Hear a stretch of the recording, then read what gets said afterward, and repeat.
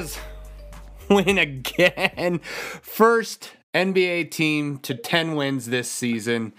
I thought the Milwaukee Bucks were going to get there, but I believe they just lost to the Oklahoma City Thunder. I saw a big shot by SGA. Let me check the scores again. Yes. Oh, wait, end overtime. It says that Oklahoma City's up by 1, but it's in overtime. 128-128. It must be overtime. So, we are the first team to 10 wins this season. Milwaukee Bucks are at 9, so it was basically us and the Milwaukee Bucks. I believe after tonight, if the Bucks lose in overtime, we will be the best team in the NBA. Oh, Phoenix won.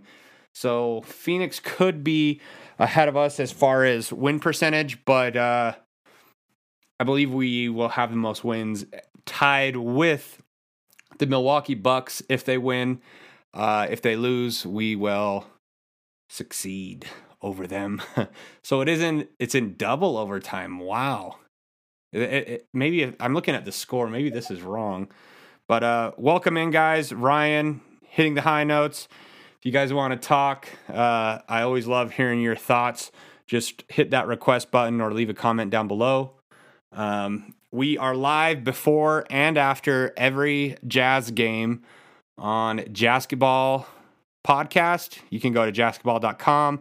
We're mainly on Twitter, though, just because it has Twitter Spaces where you can interact with fans, and that's really what makes this show, is being able to talk and interact and get people's feedback on it. So welcome. Oh, you were here, and then you left, and then you're back. So welcome back. The big thing that stood out tonight, man, the threes. The threes were going down. We shot 43% as a team from the free throw or the 3-point line.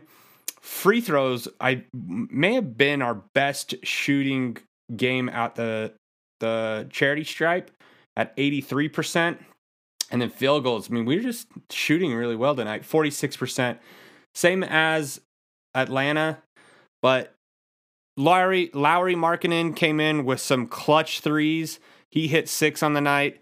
And then I know Beasley had 6. We should call it Beas threes or the Beas knees, baby. We got to come up with something catchy. He's got that little shimmy. I think we should call it the Beas knees. I'll stop there. That was going to be really dumb. So if you have a better idea, let's call it something cool. But let me look at how many. Yeah, Beasley shot 6 for 10 from the 3-point line, and Markkanen shot 6 for 8. 75% from Markkanen from beyond the arc, and 60% from Malik Beasley. Then you add in Taylor Horton-Tucker. THT is Dynamite, baby. This was his coming out game, I felt like. Well, I felt like last game was his coming out game with the dunk and the confidence going. And then this game, he just took it to another level. I even dared to tweet out, and I would love for you guys to get some feedback on this. Is he passing up Sexton? I know it was only 1-2 games, but for the backup point guard position, if you were following us all the way back then, I said, I think that THT might be the guy because he's eerily similar to Darren Williams. Obviously, he's not to that level of what Darren was, especially in his prime, but he's got the same body type. He's kind of got the same moves. He got those dunks where it's like, you can't believe he dunked it. He's got a really long wingspan. He even shoots the 3-point. It's just like Darren Williams embodied almost. And man, if he can develop, we saw glimpses. I feel like Danny Ainge picked him up because he looks at the best positions in the league and then find someone that can guard that position, but also produce on the offensive end. And if you put Horton Tucker against some of the better guards, I'm thinking like Luka Doncic or these bigger guards, those are the matchups where he's going to get minutes. Now, I think Sexton, it was an interesting decision by coach because the Hawks were fast. The Hawks were fast, man. And I don't know if it was us being lazy getting back on defense or they were leaking out, but they had so many easy buckets just thrown down. But with DeJounte Murray and Trae Young, it's a fast team. I thought we held Trae Young in check pretty well, except for that one long three where Conley was just kind of backing up. And right before that, Malik Beasley had hit a long-range three as well, and I think talked a little trash, and it got him fired up. But we contained those guys really, really well. Atlanta's a good team. And like us, they're deep too. They've added some really good players. They didn't have Bogdanovich tonight, so you add another shooter in that can really score. And those guys are scary. DeJounte Murray maybe better than Trae Young, in my opinion. Trae Young's just so hard to guard because you can't decide if he's going to shoot a long-range three or, if you suck out, he's going to drive by you and then either lob it to one of his big guys. I think the turning point really tonight was, you can't give any one guy credit because at first it was Walker Kessler, THT, then Lowry, then Beasley, and that's the beauty of this team. It's just at the right moments when a certain player is needed, they step up and they make it happen. Walker Kessler, we had one, I don't know if it was the entire third quarter. I remember them showing it on the screen. One rebound in the third quarter. And Olynyk played probably his worst game tonight. And I think that'll be the next progression for the Jazz, especially with Clint Capella starting. It would make more sense to start a bigger guy like Kessler to not just guard, but to rebound. He came up with 2 blocks in the first half and then 3 in the second. Beasley had some timely threes down the end. We have a different lineup again. Sexton's finishing this game, whereas he was on the bench last game. The other thing that we kind of mentioned pregame was Agbaji and Balmero got sent to the Stars, and I felt like there was some points where you could have used Agbaji as far as speed and just some fresh legs, but Coach Hardy made some substitutions at the right time. Kessler was a little bit winded at the free throw line, and he puts in Vanderbilt. And it was just exactly what we needed at that exact moment. And the way that he works these substitutions so intricately is fantastic. So enough for me. I want to hear from you guys. What stood out to you? How do you feel about being the first team in the NBA to win 10 games? No one's requested to speak, so you got to hit the little request button down below. Drip, you're here. You've been here before. Tajin, maybe get the conversation started. Jazz Tunes, you're here. Welcome. Jazz fans, pedal faster, Sue. I'm guessing that's your wife. Welcome. We've got Brad Team Sports Sommelier. We've got Matt Barber in here. And we've got Ryan Wilkie. Anybody want to talk? Just request, or if you have a sore throat because you're sick or something or shy, you can just leave a comment down below. The other thing that kind of stood out while watching the game, I'm going to keep talking until one of you requests, but our turnovers, it felt like we had more. We only had 13. And if we can keep that under 10, most games we're going to win. I've been saying this whole year, if we can hit 30 assists, that's almost a guaranteed win. We are right at 27, so just short. And then I felt like we did get out rebounded 54-47, but and they did out rebound us on the offensive. No, sorry, I'm looking at the yeah. That's weird. Why do they have Atlanta in blue and Utah in yellow? I guess yellow really is our new color. So offensive rebounds, they did out-rebound us by 5, which usually does not happen. We're a really good offensive rebounding team, especially with Vanderbilt. I feel like he always gets a second chance points. Turnovers, 13. They only had 11. Blocks, we had 6. Steals, 5-5. And we had 3 more assists than them. So it was pretty even night as far as that goes, but I feel like we weren't hitting our magic numbers as far as like assists. The ball was pretty dang sticky at one point, felt stagnant with Jordan Clarkson dribble around. And I know that he had one where he jumped up and traveled, but you got to love this team. Like, it's so much fun. I went and watched with my grandpa. He's been a Jazz fan since the Salt Air Palace, or the Salt Palace days when the Jazz first came to the state. And he's excited. I mean, after the Darren Williams and Boozer era, he had season tickets, and he said, I'm not buying them anymore.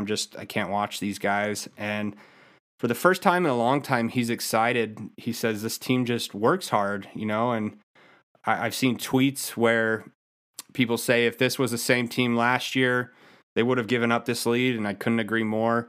If you saw, Cleveland had a 13-point lead the other day, I believe it was Monday night, and lost it. And so you can't help but think, man, is that I don't think it's Donovan just himself, but like the mentality of your best player has to be a little bit of a killer instinct in the closing minutes. And for him to lose a 13-point lead is kind of crazy. He's been playing great basketball. I've done a couple polls. I saw one by another Twitter, I can't remember the user, where they said, would you take back or would you give the Minnesota Timberwolves back Vanderbilt and one of their picks to get Rudy back?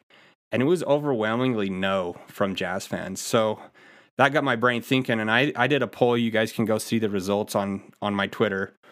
If we gave everything back that we got for Donovan, with him playing at an MVP level, probably the best basketball he's played in his career, would you take Donovan back? You would have to give back Sexton, Lowry, and Ochai, and the picks. And 90% of fans that voted, I believe there are 62 votes, said no. I would keep the players that we have. So it's funny how upset we were about the trade, and upset in the offseason about not having a good team or not being able to compete. And 10 wins, winning solves a lot of problems.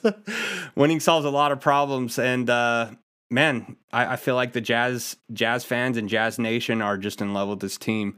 A lot of it is because there's not that one player that has the ego or is the best player. I obviously think Lowry is the best offensive player at times, but it really depends on matchups, and this roster that we have allows Coach Hardy to be so flexible depending on whether the game's fast, slow, big, small, but the length that we have is great. Now, give credit to Atlanta because they're defensively, they have some length, and they really made us struggle on the offensive end with their length at times. They were really keying on Clarkson, I felt like. But our other guys were able to step up. So hitting the high notes is requesting to speak. I'm going to turn the time over to you. So the mic is yours, my friend. Go ahead.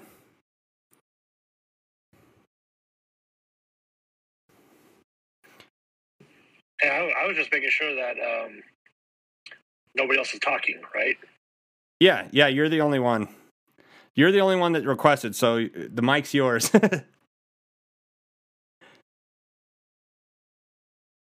Maybe not. You're muted again if you want to talk. Just interrupt me if you want to go again. Looking around the NBA tonight, let's check scores. Looks like Milwaukee's going to win. There's 11 seconds in the double overtime. They're up by 4. Battle of LA is going on right now, which it wasn't a battle when I tuned in, but it looks like the Lakers have pulled within 2. We've got Cleveland and Sacramento. Cleveland's down. Dallas lost to Orlando.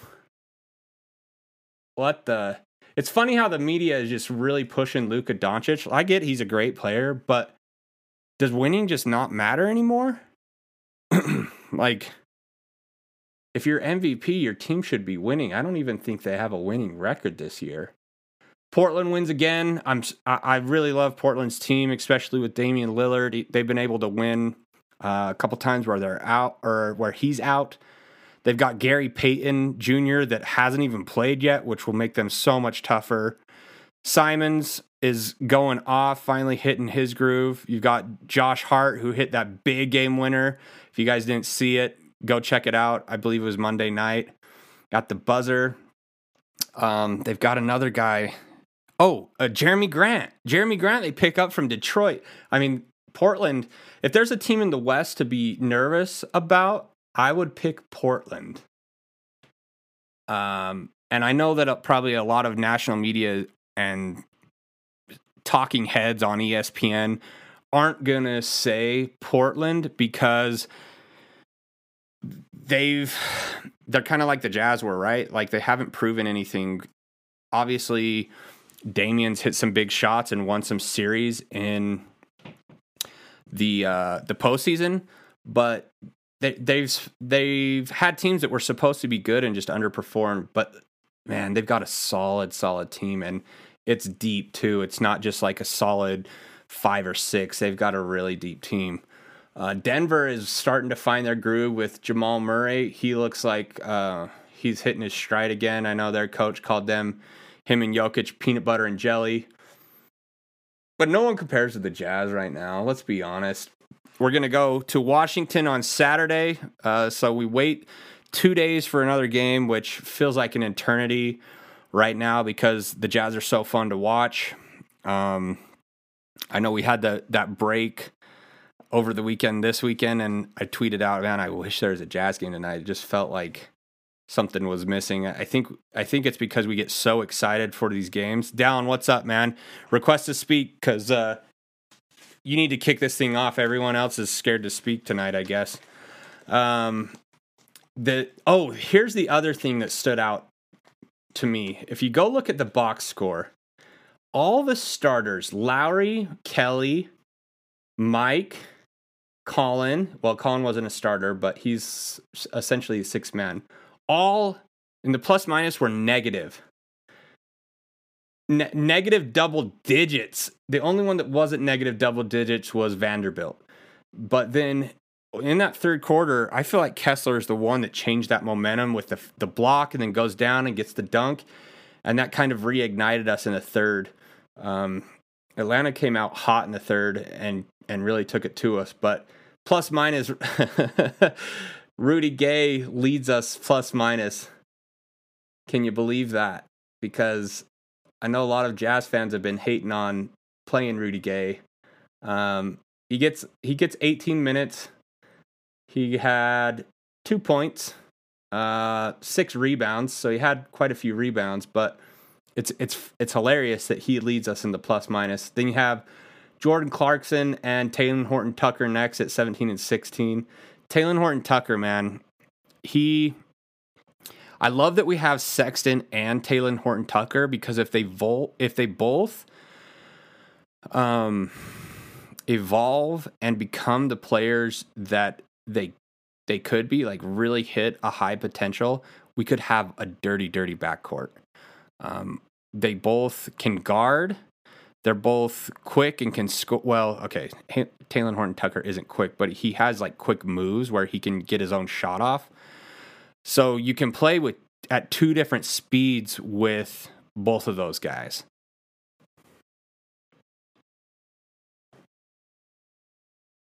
Hey, you guys there? Anybody there?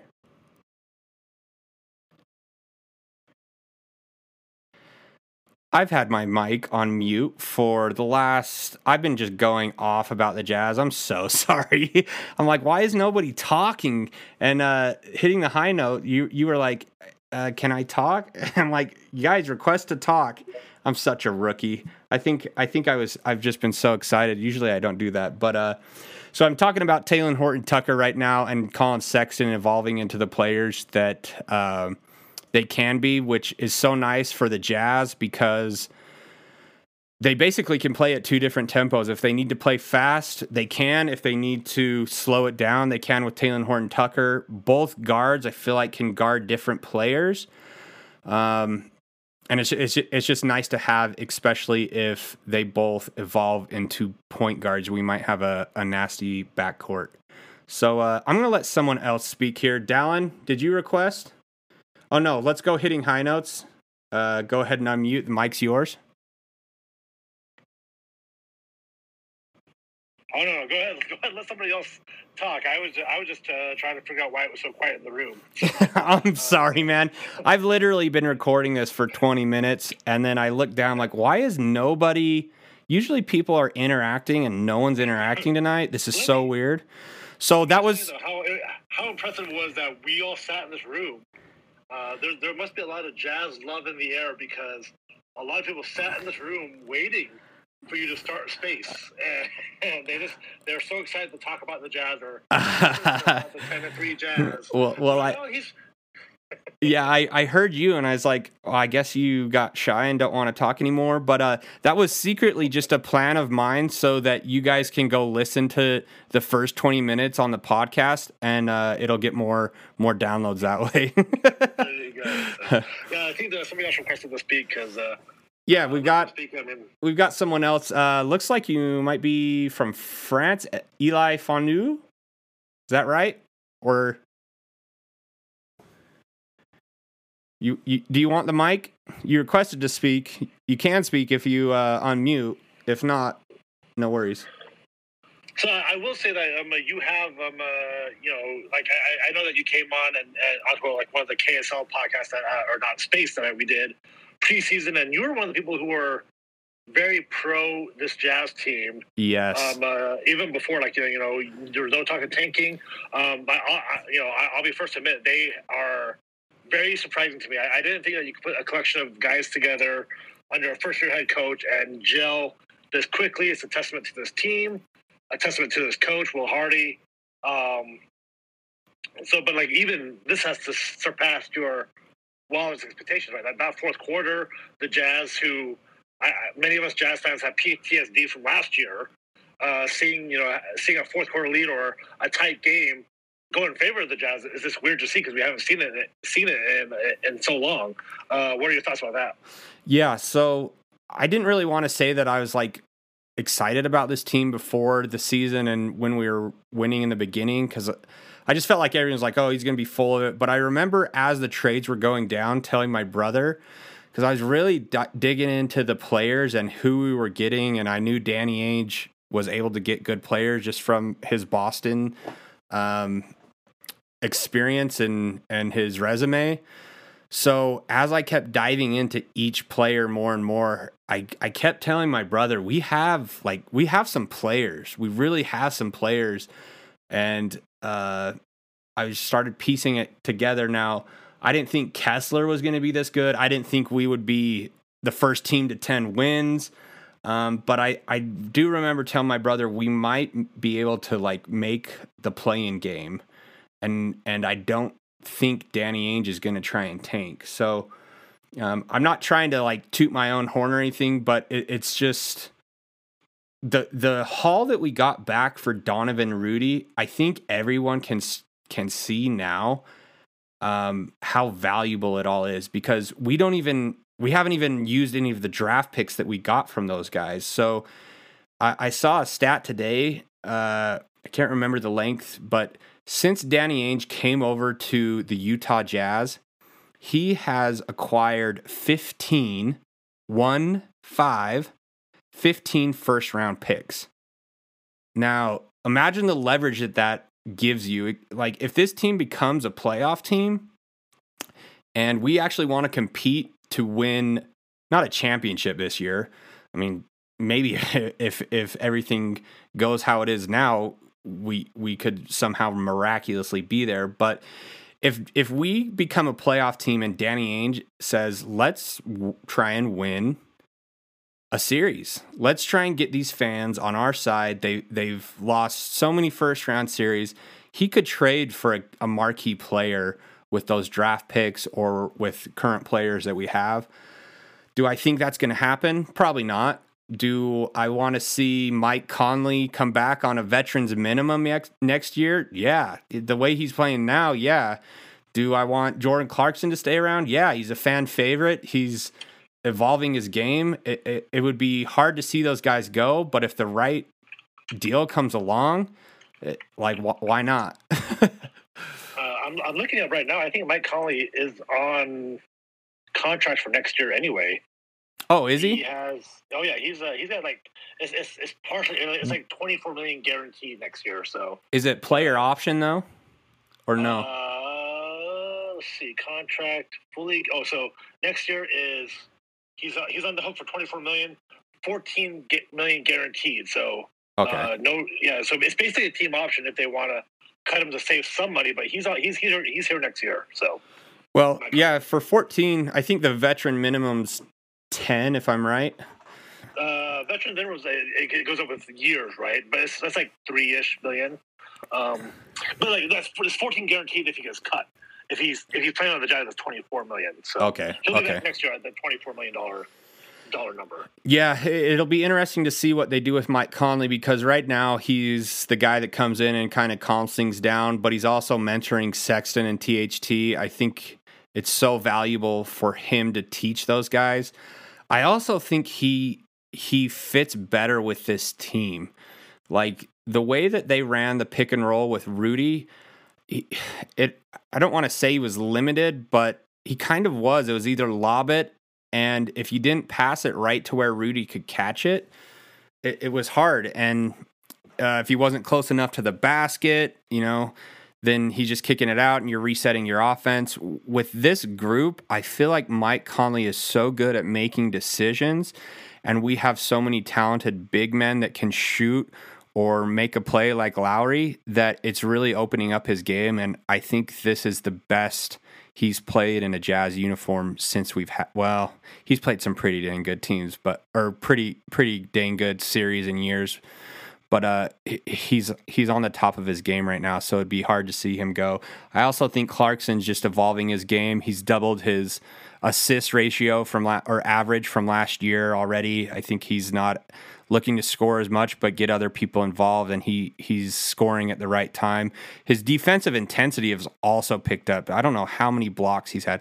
Oh my gosh, they're showing on ESPN. They just showed the Talen Horton block out of bounds, and he went out of bounds, ran back in, goes down, and he had a wide open dunk, but kicked it to the corner. Jordan Clarkson. This team's special, man. So yeah, I was actually I missed that play because I was out getting something, and so I talked to the sports anchor over here at KSL, and I asked him, like, "Hey Sam, what happened?" He goes, "Well, he got the block. He's going down, and you look like he's like going full speed, and he's gonna dunk it." And then he goes up, and you're like, "Oh, he's not dunking it." And nobody saw Jordan Clarkson fade to the corner. Everybody thought THT's going to throw it out of bounds, so that's kind of a fun play. Yeah, I thought he threw it out of bounds. I was like, watching it on TV, I didn't even see Jordan Clarkson there. Yep. So, so here's another question for you there. So a lot of people we're hearing it all. We're hearing it all. Well, when I say here, I see it all over Twitter. This is a fun Jazz team. Because we're comparing it to last year, right? Last year was such a slog to watch. It was hard, and it's weird to say because you have Donovan Mitchell, you have Rudy Gobert. How could that be not a fun team? But it wasn't. It just wasn't. You were there. You felt it. It was miserable. Yeah. And so that's like, oh my god, and there's something about not having the weight of expectations on your shoulder. You come into this year thinking a lot of people thinking this team might be a 20-win team. Thinking this team, you said it, like this might be a play-in team, ceiling-wise. And they've crushed every expectation. And I don't know, like thinking back to 2 years ago when the Jazz were number one in the NBA, what feels different? What feels more fun about this team versus the team 2 years ago that was number one in the NBA? Or is there a difference? Yeah, I think there's a huge difference. We've actually talked about this on the podcast before, pretty in depth, and talking about how it's nice to not have expectations. But the two things that I see people talking about, like, is this sustainable? And the two stats that I go back to that the Jazz are really good in the NBA are 1 assist and 2 steals. We might not be the best defensive guarding team, but we do get steals, I believe. Last time I checked, I think we were second. It might have dropped off. Third. So we're third in the NBA in steals at 8.9 per game. and then we're 6th in the NBA in assists, 27 per game. So that's why I say if we hit that 30-point mark as far as assists, I think that's what can keep this sustainable, along with those steals. You've got Vanderbilt, Clarkson, Kessler gets steals, Olynyk. So the difference with this team, I feel, is they just work harder. And we've talked about it where if they were even just working this hard and losing games, I still think the fan base would be okay. But it felt like the team, especially with the blown leads all the time last year, like that takes a lot of energy from the opposing team to come back. And then for you to not even fight back at all, I think that's the biggest thing. And with Donovan, with the polls that I've ran with the fans, it's almost like we don't miss him. I think we fell in love with the hope of actually winning a championship, with them being the best record in the league, and then adding other players always gave us hope. So I think the biggest difference with this team is it's a team effort. It's not one or two players that we're relying on. Like, we relied heavily on Donovan Mitchell offensively, and sometimes Clarkson if he was going. But, I mean, Donovan took a majority of the shots, and I think that is what killed us a lot of the time, because it made other players cold, and then if Donovan wasn't on, it was just over. And then on the other end, Rudy Gobert, we relied so heavily on him that we became a bad perimeter defense, and teams exposed us in the playoffs. They would just draw Rudy out and shoot a three, and we didn't make adjustments. So those are mine off the top of my head. I'm sure if I thought about it a little more and looked at numbers, we could dive in more. But I'm going to let Tajan request, or he is requesting to speak, so I'm going to let him go. Tajan, the mic is yours, my man.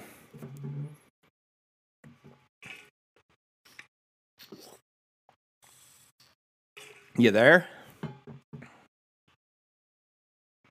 Can't hear. Oh, you there?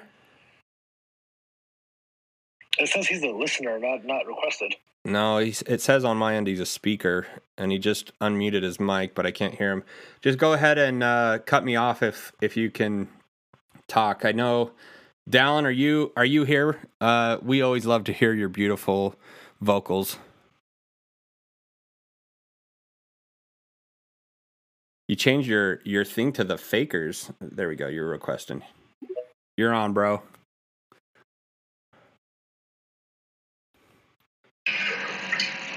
I am here. Can you hear me?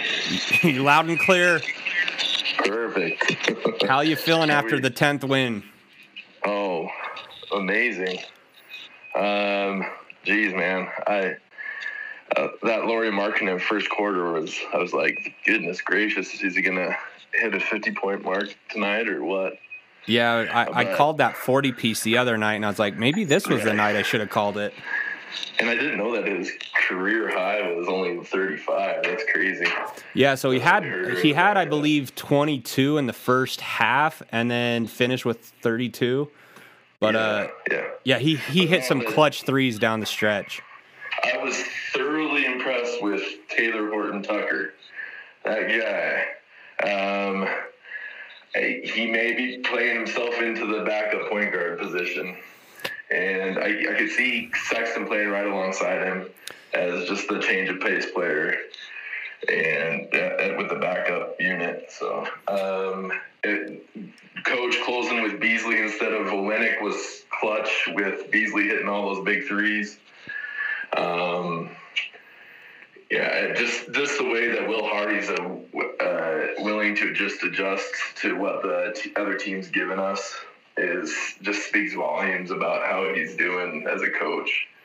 And like, just the contrast between him and Quinn, like Quinn was just stuck in his ways and would always stick with the same lineups. And it was just got so rigorous that people could just guess that when stuff was going to happen, we would just fold. We would have folded last year with that team against the Hawks. It just happened last year. Yeah. It'd be interesting to look up how many different finishing lineups we've had this year, because, like you said, Hardy is really good at knowing who's having a good game and who's struggling. And even just last game, it was Sexton over Conley, and then not Conley, sorry, Clarkson, and then Clarkson finished tonight. So from game to game, maybe a player gave more last game, and coach can see that, or he's just having an off night, and so he puts in a different guy. And you got Taylor Horton-Tucker, Walker Kessler, Rudy Gay, Colin Sexton, Malik Beasley, Mike Conley, Jordan Clarkson, Jared Vanderbilt, Kelly Olynyk, Lowry Markkanen. Nikhil Alexander didn't play, and Fontecchio didn't play. I don't know if Azubuike's ever going to see the floor again. We were talking about how we don't think he's going to... I mean, maybe he'll make some team as a backup, but it's fun to watch because Hardy has so many different weapons that he can use, and I feel like the big difference is he trusts all of them in different situations, whereas Quinn just had his lineup is a little bit more of old school way of coaching, which, hey, if you've got the right players, it can work. But yeah, the fan base was getting tired of not making the correct adjustments, especially in the playoffs when you're playing the same team possibly 7 games in a series. Like, you've got to be able to make those adjustments, and that's what'll be fun is if we do get into the playoffs to be able to see what Hardy will game plan and come up with in the playoffs. Yeah, what I'm about to say is, like, I don't want to be, I'm not like a Quinn apologist or anything, but last year the team also had very few spots where you could really, like, if Rudy was having a bad game, you're not taking Rudy Gobert out, you're not taking Donovan Mitchell out. Like, there are, like, the depth that the Jazz have this year, they have a lot more interchangeable pieces. Like, no one's going to cry if Olynyk is being pulled out for Walker Kessler, right? Or vice versa. Malik Beasley instead of Jared Vanderbilt. There's a lot more mix and match this year than the team that Quinn Snyder had, and part of it is because you don't have 2 big stars there that you have to play all the time. Yeah. Part of it's that. Part of it's also the front office and getting the right players. I don't think we were able to get the right players. You bring in Ryan Smith, who's probably willing to spend money if needed.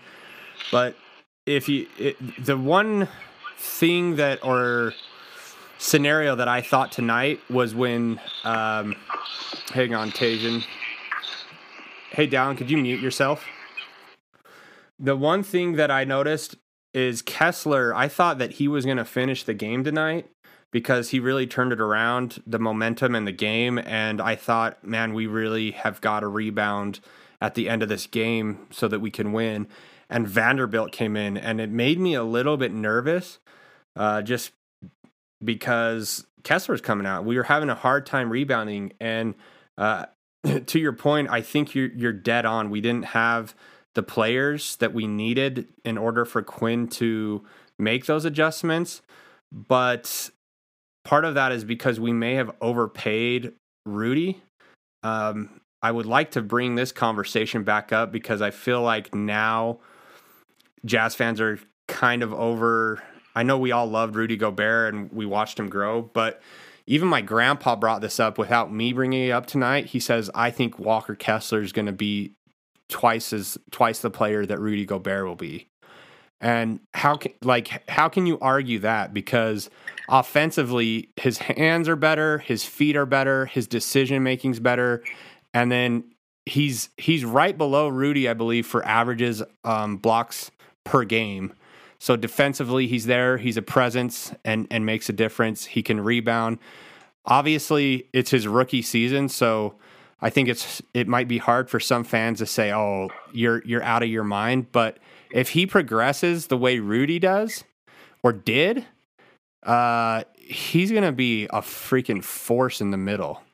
What do you guys think as far as Kessler becoming what Rudy could be or more? We're recording this, so somebody can clip this and cancel you if they want to, right? Yeah, that's totally fine. Ash, go ahead. Sorry. No, I was just going to say, I think Kessler is already there. I mean, barring any injury or anything like that, at least at this trajectory. I mean, for a rookie, I mean, he was a defensive player of the year in college. Yeah. I think he knows his role. Like he's a coachable. He knows that he's like what he's there for. He's still going to develop, but for a rookie to make such an impact to where I don't really even miss Rudy Gobert at this point.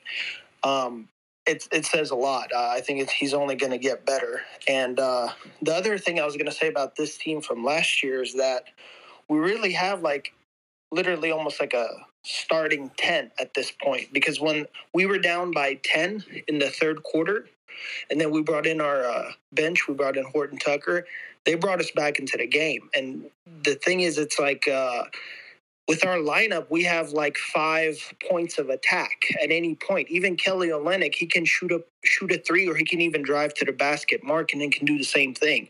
So the point of attack on this team can come from anywhere. And the guys off the bench, Horton Tucker, Sexton, even Beasley had a great game today. You really have like 9 guys that can put up a bucket. And for the opponent, they have to really play hard defense. And that kind of wears them out too, to where they really have to clamp up on every guy that we have, because everybody can make a basket. Last year, it was just Clarkson off the bench was the attacking point, or it was Mitchell. And Conley couldn't really flow with Rudy the way he was flowing tonight. Tonight, he was all over the place. The ball was just flowing like butter. Yeah. Yeah, I don't know if you missed this part, but the plus minus, I think you're 100% right with the starting 10. Our bench outperformed as far as a plus minus. Most of our starters and even Sexton, 6-man, were in the negative double digits besides Vanderbilt. So the depth is insane, and I don't feel like Atlanta Hawks were like shorthanded. They've got Aaron Holiday, Justin Holiday. Obviously, they're missing Bogdanovich, which I think will add another element to that team. I think they're going to be atop the East for sure. But that was no slouch team. I saw someone tweet out, it may have been David Locke, that this was the best win of the season. Do you guys feel like that? Because the first one I felt like was the biggest win was Minnesota and Walker Kessler getting a block on Rudy, and then it's just snowballed from there. But this feels like a pretty big win, especially after Atlanta beats Milwaukee. We didn't really have to really even win today. Like I don't think the expectation was there, because we were, making the East Coast trip. We already had 2 games against the Lakers and the game against the Clippers, but we stuck it out. The bench came through. And that was pretty impressive, because it really kind of was a game to where if we didn't win, it would have been like, okay, it was a road trip. We still have another game ahead. But they pulled it out, and they've been closing games this year, and that's something we haven't seen last year. Right, yeah, there was a point where we were down in the fourth. That's one other thing that's really impressive with this team is they're able to win even when they're down, 5 minutes in the fourth quarter. And I had the same thought that, hey, it's all right. Like we played really hard. We're probably going to lose. And then we just hit those threes. I believe it was Malik and Lowry. And then we just get that 10-point lead, and then we keep it. And it's insane. And someone said PTSD. I think us as Jazz fans do have PTSD. It's not a joke. Like we have it from the previous years and losing all these leads. It's hard to get out of that mindset, because we were all so invested in this team that was supposed to be good, and we really had hope. And I think we had our hearts broken. We had our little tiny whiny hearts broken here in Utah. But what do you guys think about this being the best win of the season? Somebody else? I believe I just had Dat Landon. How about you? We haven't heard from you tonight. Oh man, the Utah Jazz, baby. Sorry, yeah, baby. It's crazy. I don't know what's happening. I really don't. I'm confused.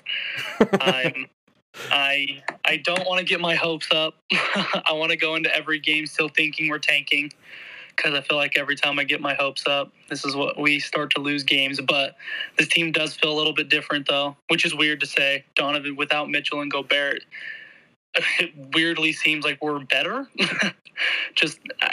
I can't believe what's happening right now, and I think I'm in love with Will Hardy. Would you marry him? I honestly might. If he wins, if he can bring Utah a championship, I might have to marry Will Hardy. Dude, yeah, if he brings a championship, I mean, I don't think it's going to be this year because there's so many good teams with experience. But if he brought it within the next 5 to 8 years, oh my gosh, this place would probably have a statue bigger than Carl and John out front of Will Hardy. And just Will Hardy would have both of his hands on Carl and John's head like he was baptizing them or something. I'm not going to swear, but let's play a game. I'm Jerry Sloan, Quinn Snyder, and Will Hardy. Marry, screw, kill.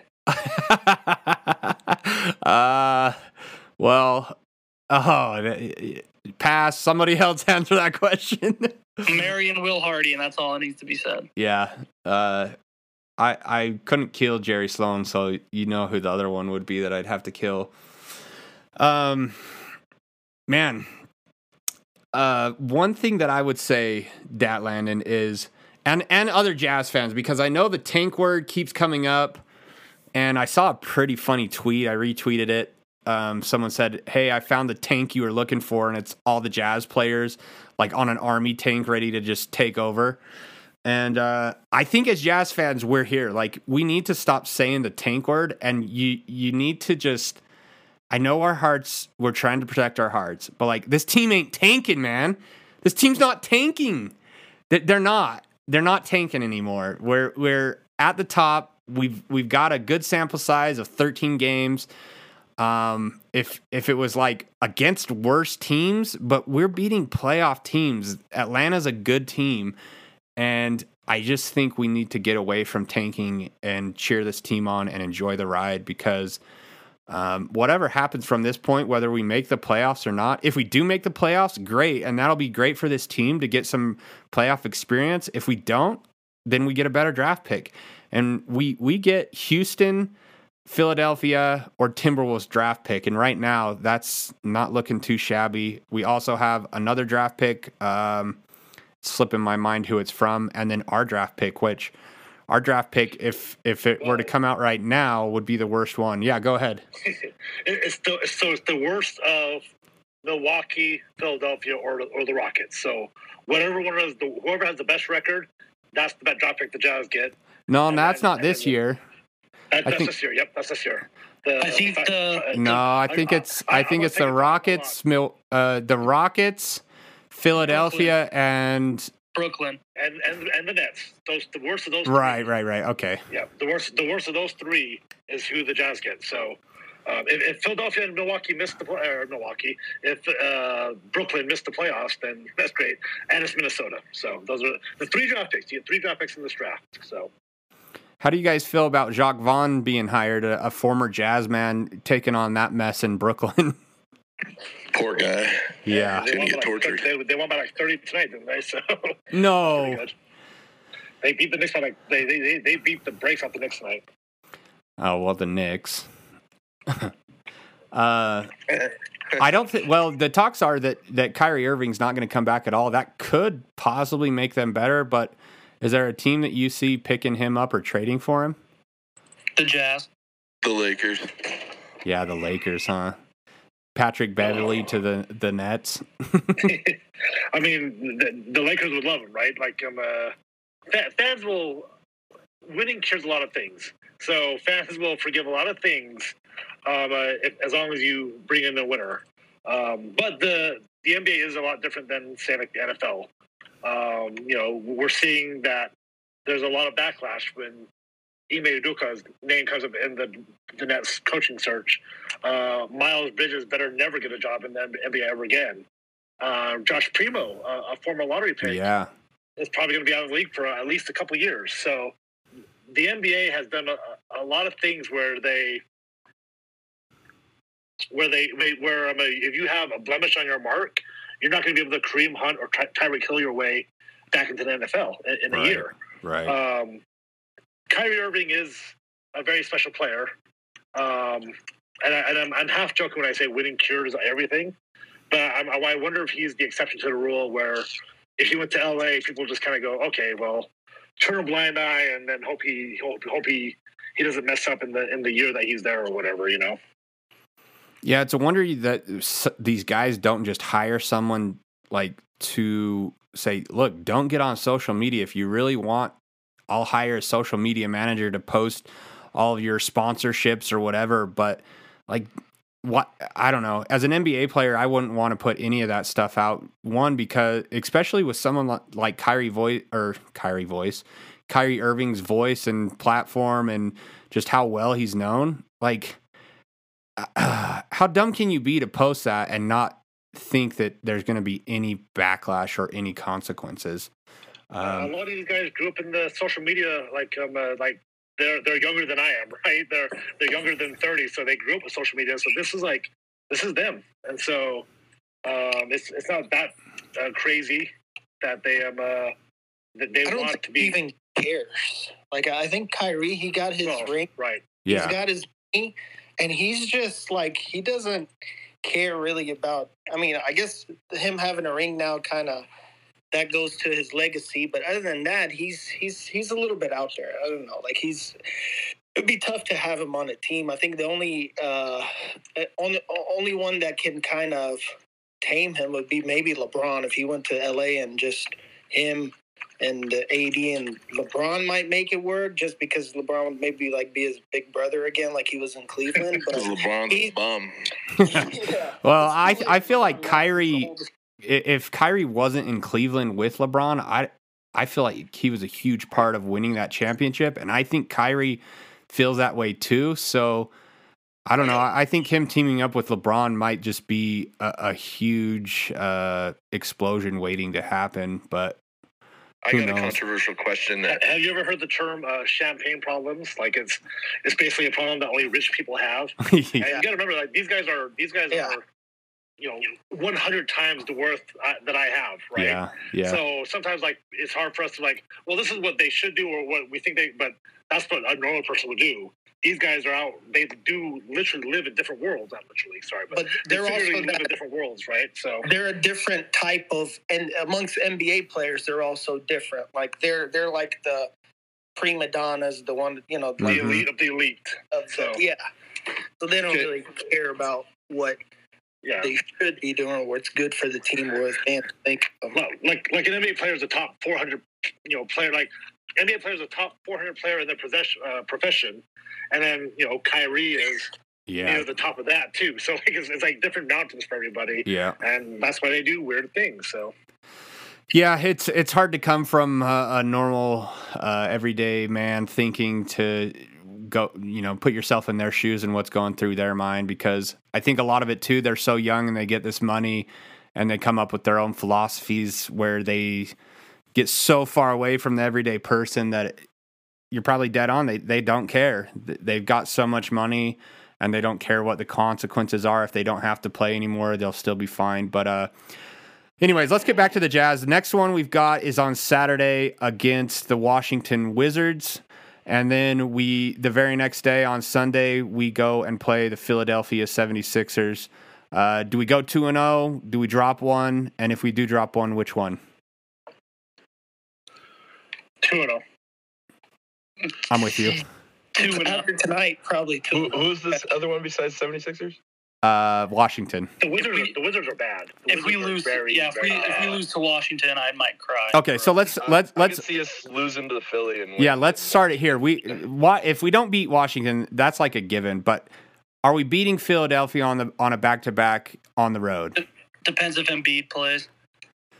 Yeah. Do you? So I mentioned the next progression for the Jazz. To me, it's obvious. I don't know if anyone else is seeing this, but Kessler needs to start over Olynyk, especially like tonight when Clint Capella's there. For sure, in my mind, Embiid, because who else are you going to have guard Embiid besides Kessler? Nobody. Olynyk, dude, you keep doubting him, and then he clutch wins at the end. Come on. No, I'm still doubting him on the defensive end unless he's taking a charge on somebody. But I just can't. Unless the game plan is just let Embiid get as many points as he wants and tire him out. But I would really love to see Kessler go against Embiid. I'm okay with Embiid jacking up threes. Capella dominated the boards today. He had like 19 rebounds, but it didn't. I mean, it didn't matter at the end because we rebounded well as a team. So if we just let Embiid go off, then we'll have to, the rest of the Sixers will have to still come through. I don't think he can win it and go ahead. And I think Vanderbilt's got to be on Maxey. Yeah, for sure. We can't let him start going for 40. Yeah, so I don't think even if you put Kessler on Embiid, he's not going to shut him down or stop him, but I feel like he'll make it a little bit more hard for Embiid on the offensive end and tire him down, so he's not as much of a factor in the end. But also, on the other hand, Kessler a rookie, right? Mm-hmm. Embiid a superstar. That's a good way to get your best defender in foul trouble early. Yeah. It'll be interesting because Olynyk started over him every game. And I feel like Olynyk's in foul trouble more than Kessler is. That's why you just start Olynyk. And I mean, it's probably. I mean, obviously, we're talking about. They're gonna throw three guys at Embiid. It's gonna be Dandy, Olynyk, and Kessler rotating in and off him because Embiid's a very good player. On the other hand, Olynyk on the other side of the ball, Embiid's got to guard the perimeter now because Olynyk is a threat out there. So I think we got to temper our expectations with Kessler. I mean, he is playing against a lot of the second unit big guys. So I mean, yeah. But I understand the excitement behind him. He's a great two-way player, and he definitely way head and shoulders above where Rudy was at this point in Rudy's career. Well, I'm not even saying that I just think he's our only option for matchups as far as a big man, like a true big man that's going to bang down, because Lowry can't do it, and Olynyk's your next best, but Olynyk is a little undersized, and he's not the greatest rebounder if he has to jump off the ground. He's fine at boxing out, but if he has to out-jump somebody, it ain't happening. Yeah. I understand what you're saying. We'll see. It'll be interesting. We'll have to go through all the matchups and see how we stack up. Sorry to go back to the tanking discussion, but I don't think tanking ever works, to be honest with you. Where has tanking ever led you to a player that stays on that team to a championship? Tim Duncan's. Yeah, Tim Duncan's the one I remember too. And out of how many teams that have ever tanked, that's the only time it worked. Yeah. Yeah, I mean, even if we tank, our chances are 14%. So yeah, that's is Wemby a Tim Duncan? Not in my mind, and I feel like with Danny Ainge, I'm not the expert on who to pick, but I am putting my trust in Danny Ainge to make the right decisions as far as that goes. Go get Jaylen Brown from the Celtics. Dude, you know who else I was thinking might be a player to pick up that's getting sick of their team is Anthony Edwards. Yeah. I just don't like his whole attitude of Yeah. Hey, if he'll tear the rim off a couple times, I can put up with the attitude. I'm more about 3 and D. I want some defensive players that can shoot. Can he shoot the ball really well? Yeah, he can shoot. He's more really aggressive and is a great finisher and can just dunk. But the other night he just barely got his first dunk of the season, and that's because the paint's clogged up. Blame Rudy. Wow. Yeah. How does that happen? You only get that means they're playing really slow in the half court, and the lane is just. That just goes to show, how happy Jordan Clarkson and Mike Conley are this year about having an open lane. Maybe that's the reason why he's upset, because Rudy's down there. Yeah, that's what I was gonna say. We're talking about getting Jaylen Browns, whatever. I don't think we need him. We got our superstar. We got Jordan Clarkson. Dude, I'm okay riding the rest of this. Dude. I'm okay riding the rest of the season out with this team, just the way that they've started and to see how they would finish. The only one I would love to get rid of is Rudy Gay. Absolutely. And because I think Yeah, he just needs to go. I guess at some point in his career, he averaged over 20 points a game. Like, watching him play sometimes, I'm like, this guy used to Memphis. average like 22 points a game. Yeah, used to. LeBron used to be on a winning team, too. That's true. I'm trying to pull up... But LeBron didn't win anything until he got somebody else, so... Well, yeah, LeBron's always had other people. He had Dwayne Wade and Bosh. He had Kyrie Irving. What's his other one? He had Anthony Davis. Tanking for the Cleveland Cavaliers didn't even work for them. They had to bring Kyrie in. Yeah, which I think you got to have more than one player to do it anyways. But yeah, I'm trying to look up the Phoenix Suns won, so I think they're ahead of us in the standings as far as winning percentage. Another loss for the Timberwolves, though, which is good. And then I'm trying to look up the 76ers schedule because are they on a back-to-back too? Do they play Saturday and then they play us Sunday? Does anybody know? That would help us. Then that means Embiid probably wouldn't play. But with Embiid not playing, that I don't know. That's the thing is like I feel like teams play up when their stars are out, but. Let me try and pull this up so that I can give you guys the right info. Anybody? Sorry, Donovan Mitchell's going off right now. Is he? He has 15 of the Cavs, 21 in the third. Who are they playing? Sacramento. They're actually losing by 4 going into the fourth. I could see Cleveland falling off. Fox isn't gonna score 40 points for him and come back. That could be another guy that the Jazz target if he gets disgruntled is Donovan Mitchell. He'd look good in a Jazz jersey. There's no way. He's lighting it up in that game. He's what, 5 for 10 and threes, 13. Yeah, there's no way he's coming back here though. No. What do you guys think about bringing Gordon Hayward back? There's a former Jazz man we could go after. No thanks. I mean, we got Donovan as a 13th pick. No, this draft this year is so stacked. Like, we don't even really have to get a top 5 pick. It'd be awesome. This draft is so stacked. Having 3 picks in this draft is already a luxury. Yeah, we've got 3 this year, I believe, 3 in 2025, 3 in 2027, and then 3 in 2029. So, like, yeah, not necessarily that we're going to pick all those, but, you know, if we need to make a move or make a trade, we've got so many assets. I don't think we really realize how much leverage we have. Yeah, I really hope we deal some. Well, we've been going about an hour. I'm trying to find 76ers, and it's kind of hard to do it with one hand. We've got one more guest.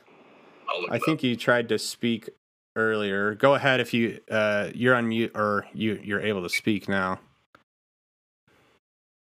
You there? Sion? Oh, yeah. Eli? Go ahead. Where are you from? I'm from Salt Lake. Right on. Yeah. Oh, I was just wanting to say, as we were talking about bringing back former Jazz players, I said, what do you guys think it would take to bring back Jay Crowder? Yeah, I was reading an article about him because Cam Johnson just went out and he would be perfect for them right now. I'm wondering if they're kicking themselves, but it's someone that isn't really in the media anymore, and the NBA or, national media is not talking about him. But yeah, I mean, I don't know what it would take to get Jay Crowder, but I think he would bring a nastiness to this team that would just send us to the next level. What do you guys think? He'd fit perfectly. I like it. Yeah, if he got Rudy Gay minutes, hell yeah. Oh, baby. Absolutely. I was a little upset when they didn't re-sign him because I mean, all the teams he's gone to, he's helped in playoff runs. I believe only 2 years of his career he hasn't been in the playoffs. And so, yeah, that's a guy that if we do make it to the playoffs, might be someone that is able to win us a series. So I like it. The main question is just you'd have to trade for him because technically he's still under contract with the Suns. Rudy Gay, I heard that they revitalized people's careers down in Phoenix, so Rudy Gay might fit just right in there. Him and Chris Paul about the same age, I think. Well, that's the knock on Crowder, right? Is like he can shoot, but if he hits one, he usually jacks another one up. I think he makes up for it on the defensive end. But if Phoenix Suns don't want him, which blows my mind, what they're trying to do as far as defense, and are looking for a big shooter, Rudy Gay would fit perfect. But what are the contracts? Do their contracts even match up? We'd have to give him more than just Gay, I feel. Yeah, I don't know. I don't know what Jay makes this year. Let's look it up. Hang on. Probably Malik Beasley, maybe. Yeah, I'd be okay with that. I'd be hesitant to add Beasley in there though for him. Yeah, I'd be very. Takes Just away one one of your point of fact. shooters. Actually, Jay Crowder didn't leave in free agency. You could do. He was part of the Mike Conley trade. So his salary right now is $9.25 million. I believe Gay is somewhere around $6 million. So you could do what, cash consideration? Yeah. I like it. He's 32 years old. I'm sure we can absorb some cash with getting rid of Donovan and Rudy's contracts. That'd be. Should we? Rudy in a first round. Should we get it trending on Twitter? Jay Crowder to the Jazz. Everyone just tag him in like every single post. Say we want you. Oh, yeah. I think we should do it. I think so. So hey, Philly plays Atlanta that night before. Okay, I thought I saw that, but I wasn't sure if that was a past game. So that's going to be a tough game for them too. I feel like we have the upper hand as far as the game before with Washington. It is at home though, so yeah. both of Philly's games are at home, right? Yes. Yep. Yeah. Okay. So yeah, I'm excited. I remember when right before we were playing Dallas, I felt like I was kind of teetering, like, oh man, this could be a point where we go below 500 or we could catch fire, and luckily we caught fire. But yeah, it's so fun with this Jazz team to see the next matchup, because it's just like the next big test, at least with these teams that are supposed to be good. And Atlanta and Philly are perfect, especially seeing how we match up as far as the East goes. When we do play, Atlanta should give them a tough game the night before, though. So yeah, I think so. I think Atlanta's a tough team. I think they might be able to beat them. When we play the 76ers, in your guys' mind, what do we have to do in order to win? Force Embiid out of the paint. Yeah. Yeah, the best way to force someone out of the paint I've seen is you get that Markkanen and Kessler combo going. This might be very basic, but rebound the ball like we've been doing. We're a very good team. I mean, I know 100%. That third quarter was kind of atrocious today, but bad. We're a very, very good team rebounding team. Good team rebounding team. We don't just have one guy who's going to get us 14 boards. We're going to have Markkanen get 8, Vanderbilt get 9. I don't know how Kelly Olynyk stands at 7 feet and can get 4 rebounds, but I think if we control the rebounds against the 76ers, and yes, I second the getting Embiid out of the paint. I'm cool if he drops 7 threes against us. If he does, that happens. But I'd like to see him make 7. What is the other Philadelphia 76er that we need to keep under control, or maybe just not make a factor in the game? Maxey. Because I mean, he can catch fire, but he's literally a Jordan Clarkson type player. If he's hitting 2 threes in the first quarter, all of a sudden that the rim becomes the ocean, and he's going 7 of 7 and has 30-something points at halftime against whoever he did that against the other night. I mean, I think it's Maxey. So force him off the 3-point line and force Embiid to shoot threes. So. Yeah, I agree. Has James Harden become irrelevant? Are we no longer scared of the beard? Oh, he's out. For how long? He's out for a month. Oh, okay. Then, yeah, we're not scared of the beard when we play him. Awesome. I know Tobias Harris, when he went there, was a big deal. He's been kind of a letdown. Not kind of. He has been a letdown for them. Who else is on their team? Help me remember. I can't even think. Austin Rivers isn't there anymore. They got the Jet Niang. Niang, our boy Niang. How could we forget about Niang? Minivan, bro. He pissed me off in the playoffs. What if Minivan beats us on a last-second shot?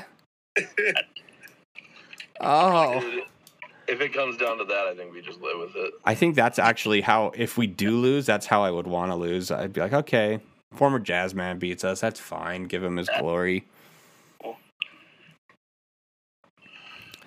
All right. Well, what time is it, man? Oh, it's 10. It feels like it's so late because usually we're doing these till like midnight. I kind of love these early games because then I'm not as tired at work.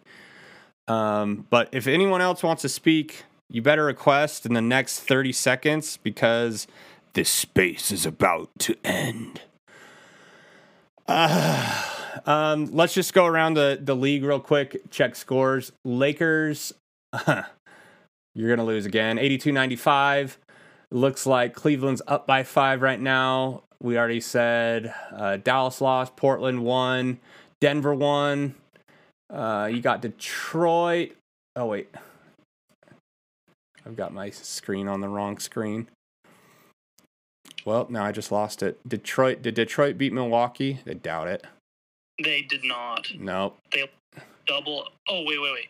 You mean the Thunder played Milwaukee? Thunder, Milwaukee, right? Yeah. Sorry, I'm looking at Detroit and Boston. Thunder and Milwaukee went to double overtime, and Milwaukee won. Dang, what's his name hit a lot like with 0.6 seconds? How did they force overtime when there was 0.6 seconds and they were up by 1? I have no idea. And Giannis and Holiday didn't play. I'm gonna have to go figure out what happened there because I was all excited that he hit that shot. It was a Trevor Booker tip in again. No, dude. What if we brought Trevor Booker back? No, don't do that. Memphis beat San Antonio by 2, close game. San Antonio, their rookie's looking really good. The kid with the pink hair, I can't remember his name now. I actually think he dyed it again. Sokan. Yeah, he's the new Dennis Rodman. Yeah, Milwaukee beats Oklahoma.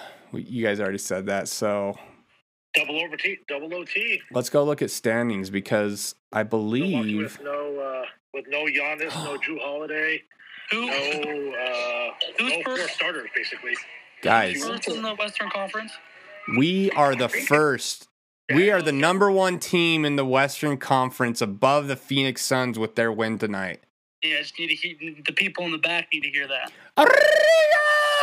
No more tanking!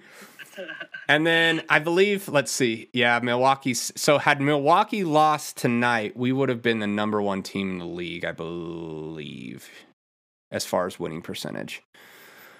So things are looking up with Washington Saturday and then Philadelphia Sunday. We could easily be the number 1 team in the league by the end of the week. That's something to get excited about. Our schedule has just been so hard. So if we can... Yeah, this was supposed to be the toughest part of our schedule. Yeah, I know. If we can start getting some of these easy games, like if we can get the Rockets not on a back-to-back, if we can get Detroit not on a back-to-back, or like we could really start piling some wins. So this Atlanta game was the game that we could have potentially lost on this road trip. Oh, easy, yeah. Yeah, I thought it was for sure a loss. I'm not gonna lie. Yeah, I thought I wasn't. I mean, the way that the team's been playing, like, yeah, we could win, but it wasn't one where it's like, oh, we've got this. Yeah. It's kind of like Philadelphia. Like, I think, yeah, you're probably right that this game was more likely to lose than even the Philadelphia game. Philadelphia is only 5-6. They don't have James Harden. I don't feel they've been playing very well. The one thing that is nerve-wracking about them is Joel Embiid, and just if we have someone that can slow him down enough. But I feel like we could beat them with 3-point shots, which we've shot the 3 pretty well. So I'm going to wrap this up. Nobody else has requested to speak. I appreciate all of you guys tuning in. literally is growing every single time we do this. We do it before every game, a half hour before every game. We don't do a podcast. We usually just do the podcast and record after the game because it's more fun to get reactions than the preview. But sometimes on the previews, we get someone from the opposing team on. We've had someone from the Houston Rockets, the Denver Nuggets, I believe one other. Oh, the Pelicans. He was from Australia. He was a really cool guy. So tune in, share it with your friends. If you guys listen to podcasts, we're on all of them. The biggest one is Apple Podcast. We're getting listeners from Finland, Germany, Mexico, all over the world. And I believe we just hit like 800 downloads or something. We're getting about, our audience is about 200 people. So if you really don't want to be on the podcast, I recorded this whole thing. Let me know, and just don't come next time. Too bad. Yeah, I don't feel like anybody said anything too incredibly crazy. Where I am? Is this where I tell people to listen to Hitting the High Notes on Apple Podcasts? Yep. KSLSports.com. Hitting the High Notes. KSL Sports Live with Sam Farnsworth. At Samsworth_KSL. Yeah, this is definitely a spot. We're all junkies here, so like I'll literally go listen to all these podcasts just because I'm a jazz junkie. Like I like listening to it, and it makes my day go quicker. So go follow, and High Notes. We appreciate you tuning in and sharing your thoughts on here. It's always fun to get you guys on. Go Jazz. Rate and review, 5 stars. 5-star reviews. Do all the good things that you're supposed to do on social media to make the algorithms tip in our favor. And good night. Jazz are 10-3, number 1 in the Western Conference Finals, and we are rolling, baby. Don't use that T word anymore. No more T word, Jazz fans. Yes, sir. Good night. The other 4.